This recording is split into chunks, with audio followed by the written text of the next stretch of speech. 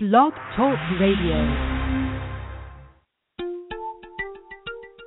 Welcome to Chicago's Legal Latte, a series of podcasts brought to you by Lavelle Law Limited. Throughout this series, the attorneys from Lavelle Law will share their answers to questions about a variety of topics for individuals and small businesses. To participate in today's discussion, you can email us at podcast@lavellelaw.com. You know, it's said that today the majority of kids in school end up working in careers that don't even exist yet. And it's kind of funny how fast things change, especially with the capabilities of technology. Hi, everybody. This is Jim Mitchell. And today on Chicago's Legal Latte, we're going to take a look at a business that may have existed in another form in years past, but has certainly evolved and exploded to create a fast-growing industry. We're going to be talking about food service trucks. Now, what's interesting about the discussion, I think, is that it will provide us with a view of how governments and municipalities do, or let's say maybe in some cases don't adapt to handling a new type of business. We'll kind of get a sense for that as we talk to my guest, Attorney Kelly Anderson of Lavelle Law Limited. We're going to focus our attention specifically on the city of Chicago as an example and how they're managing this new service industry and whether or not they're keeping up with the strong consumer demand that suddenly exists for these trucks. So, Kelly, just absolutely fascinating topic. I'm glad you're available to talk to us about it today. How are you? Thanks. I'm great. Thanks so much. You know, entrepreneurs just love to jump on new growth industries, and quite frankly, it looks like food trucks seem to be just that. But these individuals, you know, need to be forewarned with this business, or really any other business, before they make a financial commitment to capital and human resources, that, any business requires some sort of licensing and regulatory conditions before they get into it. And that's kind of what we're talking about today. Absolutely. Yeah, and Chicago in particular with the new food truck industry. I mean, Chicago is such a foodie town, but for whatever reason, Chicago has been sort of behind the times in terms of the laws regarding the food industry. Up until they amended the law in 2012, food actually couldn't even be cooked on these trucks. So in 2012, they amended the law, and people were very hopeful that, things would change. There is also a restriction that trucks can't operate within 200 feet of any restaurant, and the hope was that would get taken out of the law.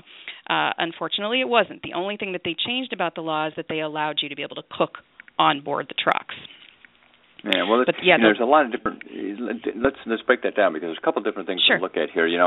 Going back in time, I remember these small trucks that serve coffee and maybe some sandwiches wrapped in cellophane at construction sites. But when we talk about food trucks now, they're talking about something that goes well beyond that. Correct? This new industry that's popped up. Absolutely. There's lots of specialty trucks. There was a company that was very popular called the Schnitzel King. There's cupcakes for courage. There's all sorts of specialty taco food trucks. I know there's one out here in the suburbs that's a specialty grilled cheese truck. Mm-hmm. And there's a wide variety. It's not just coffee and hot dogs anymore.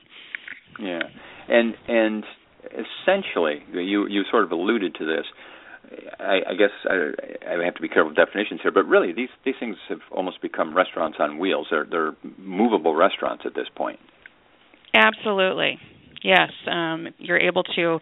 I mean, obviously, there's tight restrictions by the city of Chicago, but you can, prepare all sorts of food and sell it from your truck. But the unfortunate thing is that 200-foot rule in the city of Chicago, where you've got, restaurants, several restaurants on almost every block, and that prohibits food trucks from virtually everywhere downtown. And if you violate that rule and you're within 200 feet, the fine is as stiff as $2,000. So that's, something you have to be very, very careful about. Yeah, and as you mentioned, Chicago is legendary for its restaurants, and it's a great source of revenue for the city. Is this an instance, and perhaps you're not close enough to it to say, but is this an instance of a city trying to protect an established industry, or, as maybe you mentioned earlier, just simply being behind the times and not being prepared to catch up to what the industry has become? I can't say for sure, but there's certainly a lot of speculation, and I'm sure the restaurant owners and industries have, some influence on politicians in the city of Chicago. So I would not be surprised if, it was heavily influenced by, restaurateurs. All right, so let's talk about the rule there about 200. You can't operate within 200 feet of a restaurant. That certainly very restricting. Is this something that you've seen? You mentioned heavy fines. Is this obviously something police are looking for? It's not like you can hide these trucks, so I assume that this is a fairly obvious infraction. Yeah, and I don't think that there's probably too many violations. In fact, another portion of the law that they also added in 2012 is that all of these trucks must have a GPS device in them that tracks their every move. So, they really can't hide on many levels. So that's another expense that they're putting into these trucks, and they're being severely restricted on where they can go. And also under the law, it's interesting, stores like 7-Eleven and Walgreens are even considered restaurants under the statute. Really? So can't park within 200 feet of 7-Eleven. Wow, that's very interesting Yeah. designation. Now, it's very, it's complicated because I think with a restaurant, let's go back to just a traditional restaurant, most municipal health departments have very strict codes regarding how food is stored, how it needs to be handled, how it can be prepared and served. Does the city of Chicago have restrictions or rules about the type of food or food handling out of these trucks? Yeah, I mean, these trucks have to go through sort of the same inspection that a restaurant would. In other words, they go through all the inspections from the Department of Public Health. So the city of Chicago actually does have some free assessments that the Department of Public Health and the fire department and various entities will go and inspect your truck to make sure that it's approved. But yes, it's definitely regulated by the same things that a restaurant would be.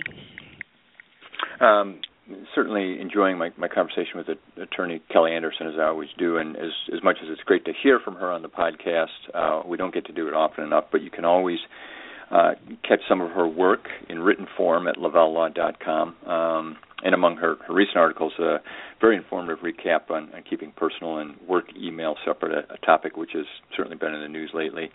The website lavellaw.com recently also went through a bit of an upgrade, and in addition to hundreds of past podcasts and articles, there's a new video library covering legal topics that's starting to take shape there, and you can meet Kelly and all the attorneys on the site, find out about various practice groups and such.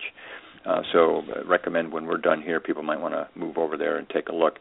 Now, when we talk about this type of business specifically, Kelly, aside from the capital investment, which must be, significant to get one of these vehicles rolling, whether you lease or buy it, what should an aspiring vendor know about the costs associated with licensing and operating one of these in the city of Chicago?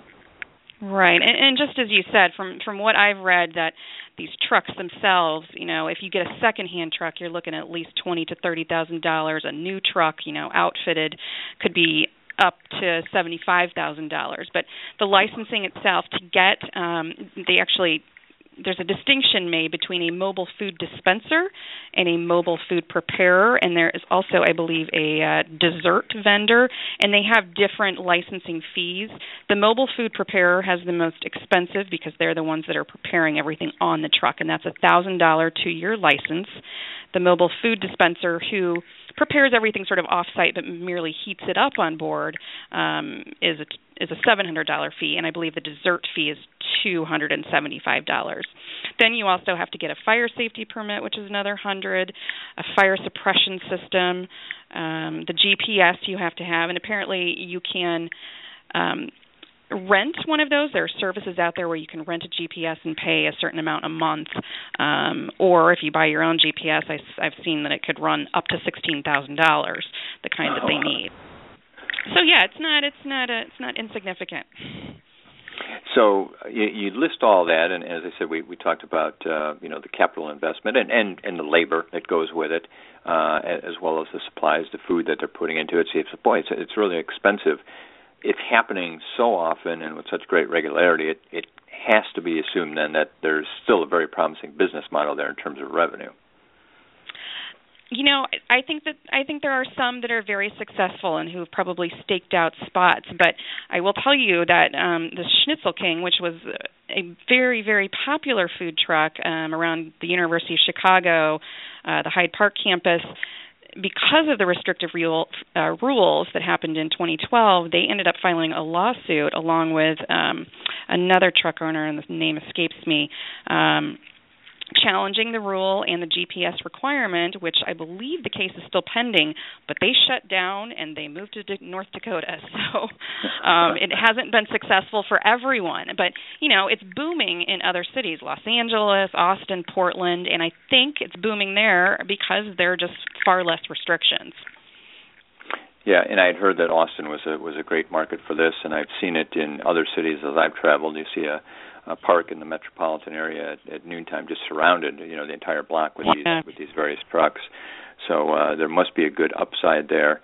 Now, someone who listening to our conversation today maybe has looked into this.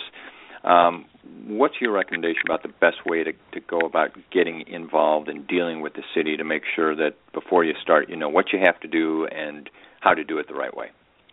Well, everybody these days can get online and Google, but I think, the laws here are pretty complicated, and there's a lot of, steps in your checklist to do this that you should definitely talk to an attorney to make sure that you've, crossed your T's and dotted your I's, and just make sure that you're aware of everything before you go in and expend all this money on this, because it can be very restrictive, and the penalties are steep if you don't do what you're supposed to do. And do you have a sense for a new vendor who's looking to start the process, how much time they should allot themselves to go through the licensing process, or is it merely a form, submit, and stamp approval?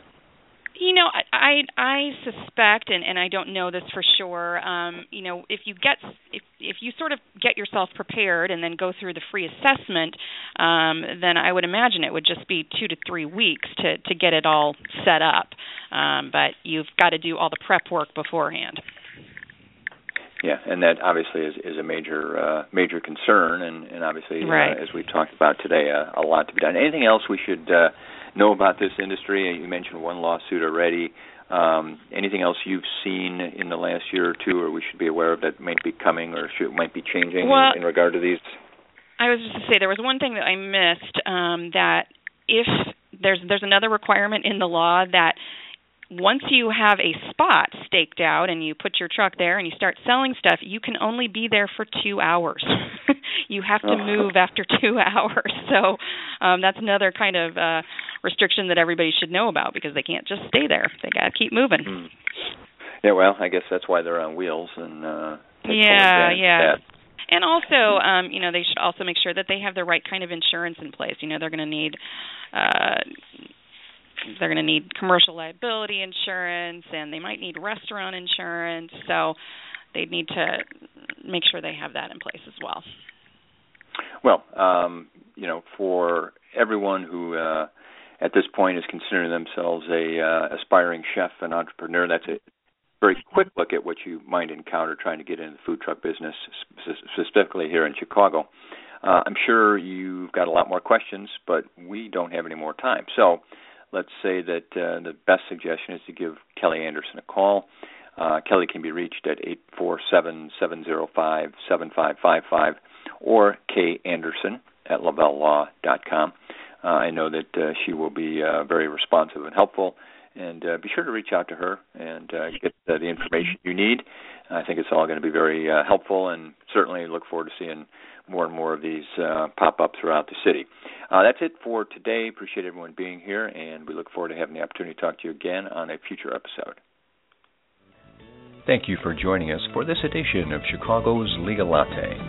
If you have any questions or topics for a future episode, please call Lavelle Law Limited at 847-705-7555 or email us at podcast@lavellelaw.com.